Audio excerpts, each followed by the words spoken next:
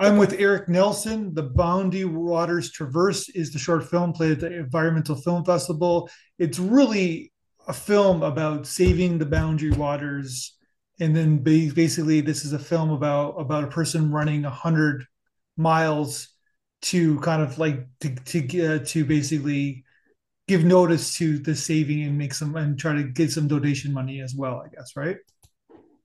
Yeah, I think raising awareness in I wasn't. Yeah, I general. didn't say that properly. Raising awareness is the best term to say. I Yeah, yeah, yeah, apologize yeah, for yeah. that. Yeah. I mean, there's lots of ways to support it. Giving money is one of them. Yeah. But yeah, I think the Boundary Waters are very famous as a canoe recreation area. Everybody knows that it's a place where you go canoe, you portage your canoes, you go camping. This isn't And like what if Alex, people understanding this is in Minnesota, right? Near Lake Superior. Like give people a geographical lesson on where this is. yep. So in the state of Minnesota, in the very kind of northeast section of the state, right along the border with Ontario, it's called the Boundary Waters.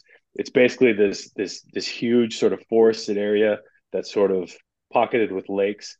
A lot of the lakes are kind of interconnected, or if they're not, there's we call them portages, these sort of short trails in between them where you can take your canoe over it. So it's a famous sort of canoe recreation area where you can canoe very deep into the backcountry or just kind of stay on a lake close to an access. It's a it's pretty famous in Minnesota. It's a pretty highly visited place, but it's also at risk because there's proposed sulfide or copper mines nearby. So, what a lot of these groups are doing, what all these individuals are doing, is trying to raise awareness of the threat to these places and make sure they're protected. So there'll be a link on the podcast. It's savetheboundarywaters.org website. You can donate and you can learn more about it. What is I'm just curious, like what's the political environment in Minnesota, like within this with this issue? Is there one? Like what's happening? Why? Because it seems like a no-brainer, like let's save this beautiful land, but I guess it's not that I simple. Yeah, I think I guess I would say it's mixed. I think there in the past there was a pretty um, robust and well-paying mining industry in northern Minnesota, and a Mhm. lot of that has gone away, either through automation or the mining has moved a lot to South America. I'm not the expert on this, but this is kind of my basic understanding of it, and I think the hope in a lot of communities up there is that if a mine like this would reopen, it would provide a lot of high-paying jobs similar to what they had in the past. So it's a Um, job creator. They're worried about like that's sort of the political kind of talking point. This is going to create jobs. This is why we have to do it, I guess, right? right. But, from what I hear, it's unlikely that it's going to be the sort of, lots of people type mine that we may have been familiar with in the past. A lot of it's more automated, and also like there's almost a 100% certainty that it will pollute. Like Yeah. Even sulfide like I or said, copper that was mines the point. all pollute. Even if it created $100,000 jobs, it's a minor. It's not a it's a minor issue within a macro point, right? Like this is you're destroying something and you're destroying the environment to create Right, jobs where you can kind of figure out let's try to figure out where we can create jobs in a better more conducive way, I guess, right? right. Yeah, and so it's like the jobs wouldn't be that great. They'd be limited. They'd probably be automated away anyway. And then the pollution is basically inevitable. It's kind of forever, right? Like Yeah. once these things are ruined through that pollution, it's hard to go back. And I think there's kind of a broader point in that outdoor recreation has become a huge part of the economy in some of these northern Minnesota communities. And to sort of embrace that, put an emphasis on that, work towards that, you can see sort of economic development of these communities plus preserving this really, really unique wilderness at the same time. Yeah. Okay, let's talk about the film itself. You're following Alex Falconer, great name. Yeah. He ran 110 mile run through the wilderness or most of the wilderness in 38 hours. in 15 minutes, which is extraordinary. That's like, I'm doing the math here. That's 4 marathons in less than 2 days, less than 2 days, I guess, right? Yep. Yeah, it was remarkable, and I thought when we saw him at the end, he was going to look like I thought he was going to look like he needed to be wheeled into an ambulance or something, like he was going to be on his last legs, and he showed up. He was a little red in the face, but otherwise he looked like he'd been on a 25-minute run. So It was because pretty he remarkable. trains for this, like he trains for these ultra marathons, one would assume, right? Yeah, Right. Yeah. yeah. It's just he does it for fun. These people are a little bit crazy, right? A little bit. It's safe to say. Yeah. Yeah. I'm from a Um, family who did like marathon running and triathletes and stuff like that. They're crazy. So basically, so there's an obsessiveness involved in this kind of activity, I guess, right? oh yeah. Oh yeah. So I think he sorry, he combined, so there's two existing trails that are out there, and it's not a super popular place for hiking of any kind, and he basically combined them into a new route.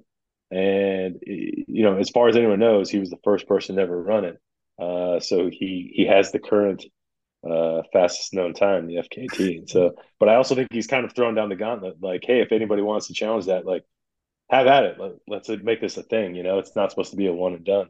Yeah, and I'm sure people are. So okay, so how did you get involved in following him in fun in getting to know all these other kind of runners? And like, what was your involvement in it?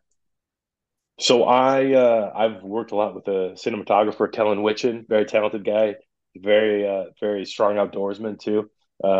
He he had known the nonprofit that Alex works for that was sponsoring this run and putting this on, and he brought me in to team up with him on filming this whole thing, and they put together the whole crew that we talked to, Alex's support crew and everything like that, and me and Kellen put together our filming support crew, and we went at it. So what was your situation? Because it was almost like the allegory is that he's got the map and you're showing how he knows where he's gonna go and he's like kind of executing where his run's gonna do. And the filmmaker kind of does the same thing where you have a map. It's a documentary film, but you kind of know where what you're attempting to do. So as the director producer, did you kind of like map out a script about what you wanted to capture, and then what was your plan of attack for this film? Yeah, so it was kind of tough because the route that he was running is very deep backcountry. So unless we physically put our gear on and ran with him the whole way, there's no way to actually follow him. So basically what we had to do is we had to find the points where he was going to be crossing either major trails or actual roads, kind of civilization, where he would sort of dip in and out, and we would Gotcha. have to meet up with him at those points, right? But those points are also very limited, so it's kind of like he took off in the night, we saw him once in the morning, and then the next time we caught up with him, it was night again, and then it was raining. So it was a little bit tough. So we could only capture him in a few different spots. So every time he was coming, we were tracking him with GPS. We had to be ready, put the drone up, get the cameras rolling, like have the mics ready, because we're only going to get a few minutes to kind of run with him, and maybe he'll take a water break and talk with him, and then he'd be gone again. And we basically had to like get back on our big loop and try to figure out when the next time we could capture him was. So it was So he was there were some you had so logistical challenges. you had like but you had a device where you kind of knew where he was all the time. Yeah, wasn't very accurate though. That's pretty cool. Yeah, It's also good for yeah, his safety too, right? Like in case something happens. yeah, yeah. I mean, there were some real risks with the run. Like Yeah. if he couldn't go on, it would be hard to get to him at some points. Yeah, exactly. So okay, so then what about the introducing to him and like the pre and like all the other runners at the beginning? Like where did you fit that in? Yeah, so we did a few different, like we did interviews and stuff with him kind of before the run. Like I said, we tried to do the stuff during and then after, and then we also had some time before the run with sort of the support crew where we talked to them as well. And we spent some time just kind of with Alex out in the Boundary Waters, not for the run, with like canoes and stuff like that, just to kind of get some atmosphere, get some B-roll, get kind of a feel for the place outside of the actual run itself. Because the story is about both the run and the place that he Yeah. and the nonprofit are working to protect. He also got his family involved too, right? Like it's an emotional kind of story, right? Yeah. Yeah, absolutely. I think he considers them kind of part of the team on all the runs he does. They're there for him the whole way, and they're they're really proud of him. And I think his favorite part is kind of seeing them at all the stops and having them be there at the end for him too. And his wife's there to support him. Oh yeah, How many kids does he have? Three. He has three kids.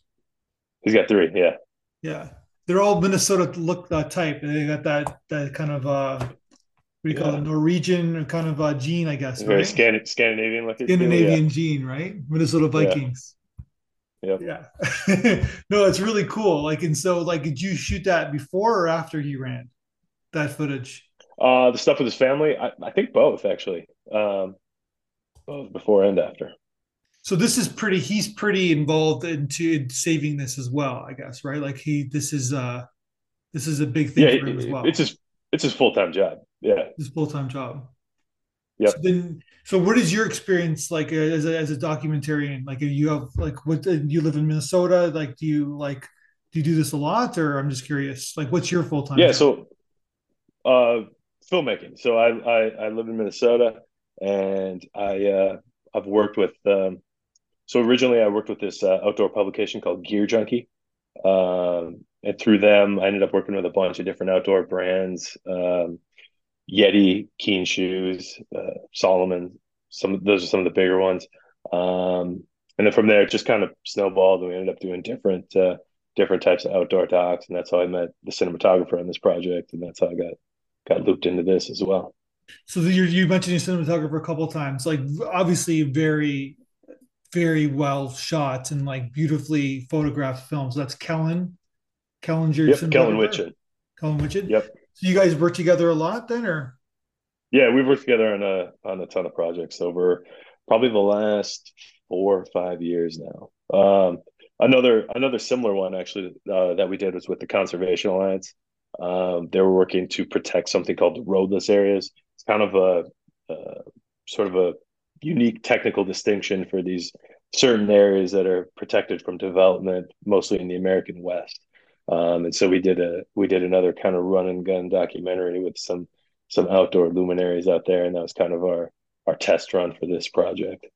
Kellen's a very good cinematographer, and like I said, he's also a guy who will sleep outside without a tent. So sleep outside uh, without a tent. So he's tough. He's a man's man. yeah, he's from northern Minnesota, He's from. I was going to say he's basically from Minnesota. That's in the what Boundary Minnesotans Waters. do, right? Right, exactly, So like you exactly. guys are almost Canadian. There's a Canadian vibe in Minnesota. Like that's a compliment I'm giving you right now. So it's like I've so said that Canadian. before. I know it's kind of sensitive. I think Canadians don't like being compared to Minnesotans, but I do feel like Minnesota might be the most Canadian of the American states. Like it's Yeah, cold here. Hockey's very popular here. yeah. We're sort of famous for being kind of polite and nice to people. I was like, I think I think Alberta might be the most American of Canadian provinces. Alberta is 100% the most American province. It's very conservative, a little like very conservative in terms of Canadian standpoints. They care about oil, Kind of wild there, it seems. Yeah. right? Yeah. Okay. Well, I'm good. I'm glad I could get some Canadian positive feedback on that You theory. nailed that one. That was pretty good. So yeah, and also Nice. too, people forget that Minnesota is more northern than Toronto, more northern Mm-hmm. than Vancouver. I think it's like certain parts are more northern than Montreal. So the majority of the Yeah. population of Canada is actually south of Minnesota, Yeah. Yeah. right? So yeah, My grandparents used to winter in Texas with a lot of Canadians, and they would always talk about how their Canadian friends lived south of them. which It's a very fun is fact. but football would be your number one sport. And hockey would be second, though. Yeah, it's yeah, probably. Or maybe yeah, I mean that's hard to say. I mean hockey might still be like our third or fourth most popular Okay, sport, but hockey is more popular here, I think, than probably any other state. in another state. Okay, Especially like high school league hockey is huge.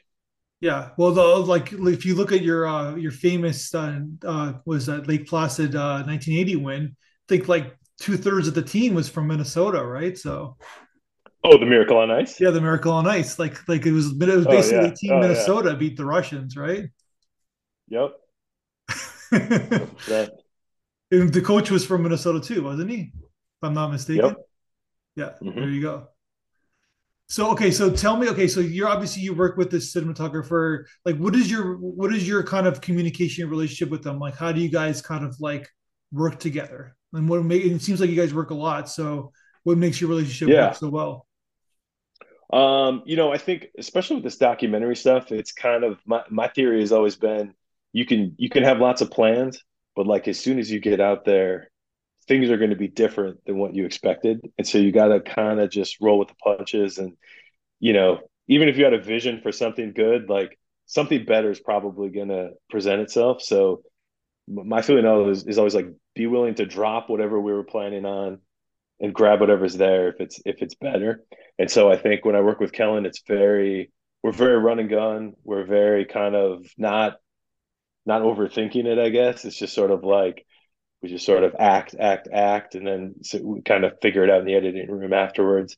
Um, I think he and I just have a very good, I don't know, just a very good rapport. I think we don't really nothing ever gets lost in translation between us. We always just have a good second hand, and we can sort of make decisions quick. And sometimes he's thinking something, and I'm like, yeah, I love that. I think something. He's like, yeah, that's exactly what I was thinking. So we're kind of on the same vibe like that and can move fast. So I And think you that works guys really well. like, what is your? Are you guys keep work like still working? You're working on a project right now.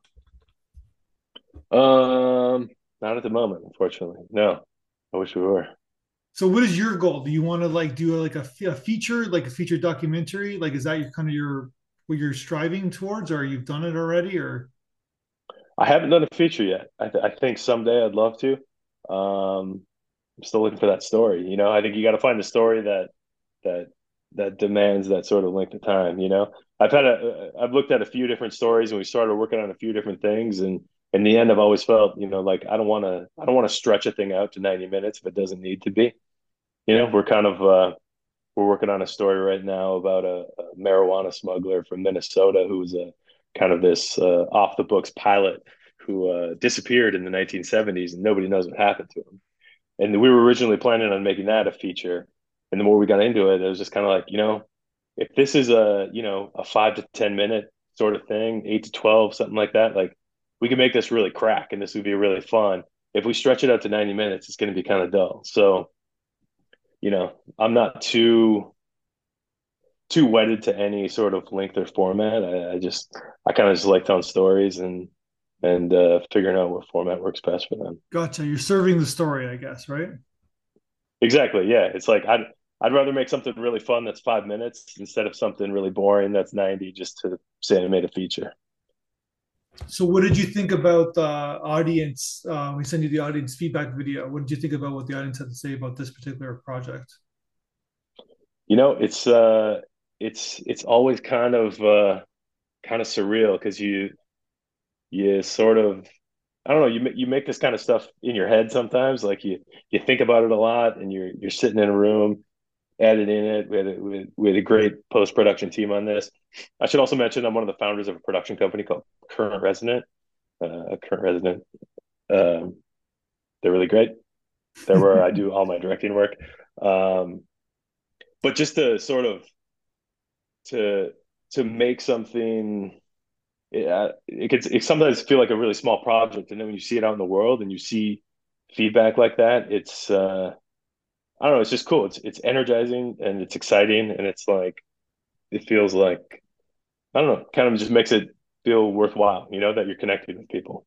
Yeah, and they got your film too, right? And it's like it's I guess what did the Falconer? What did he think of the film?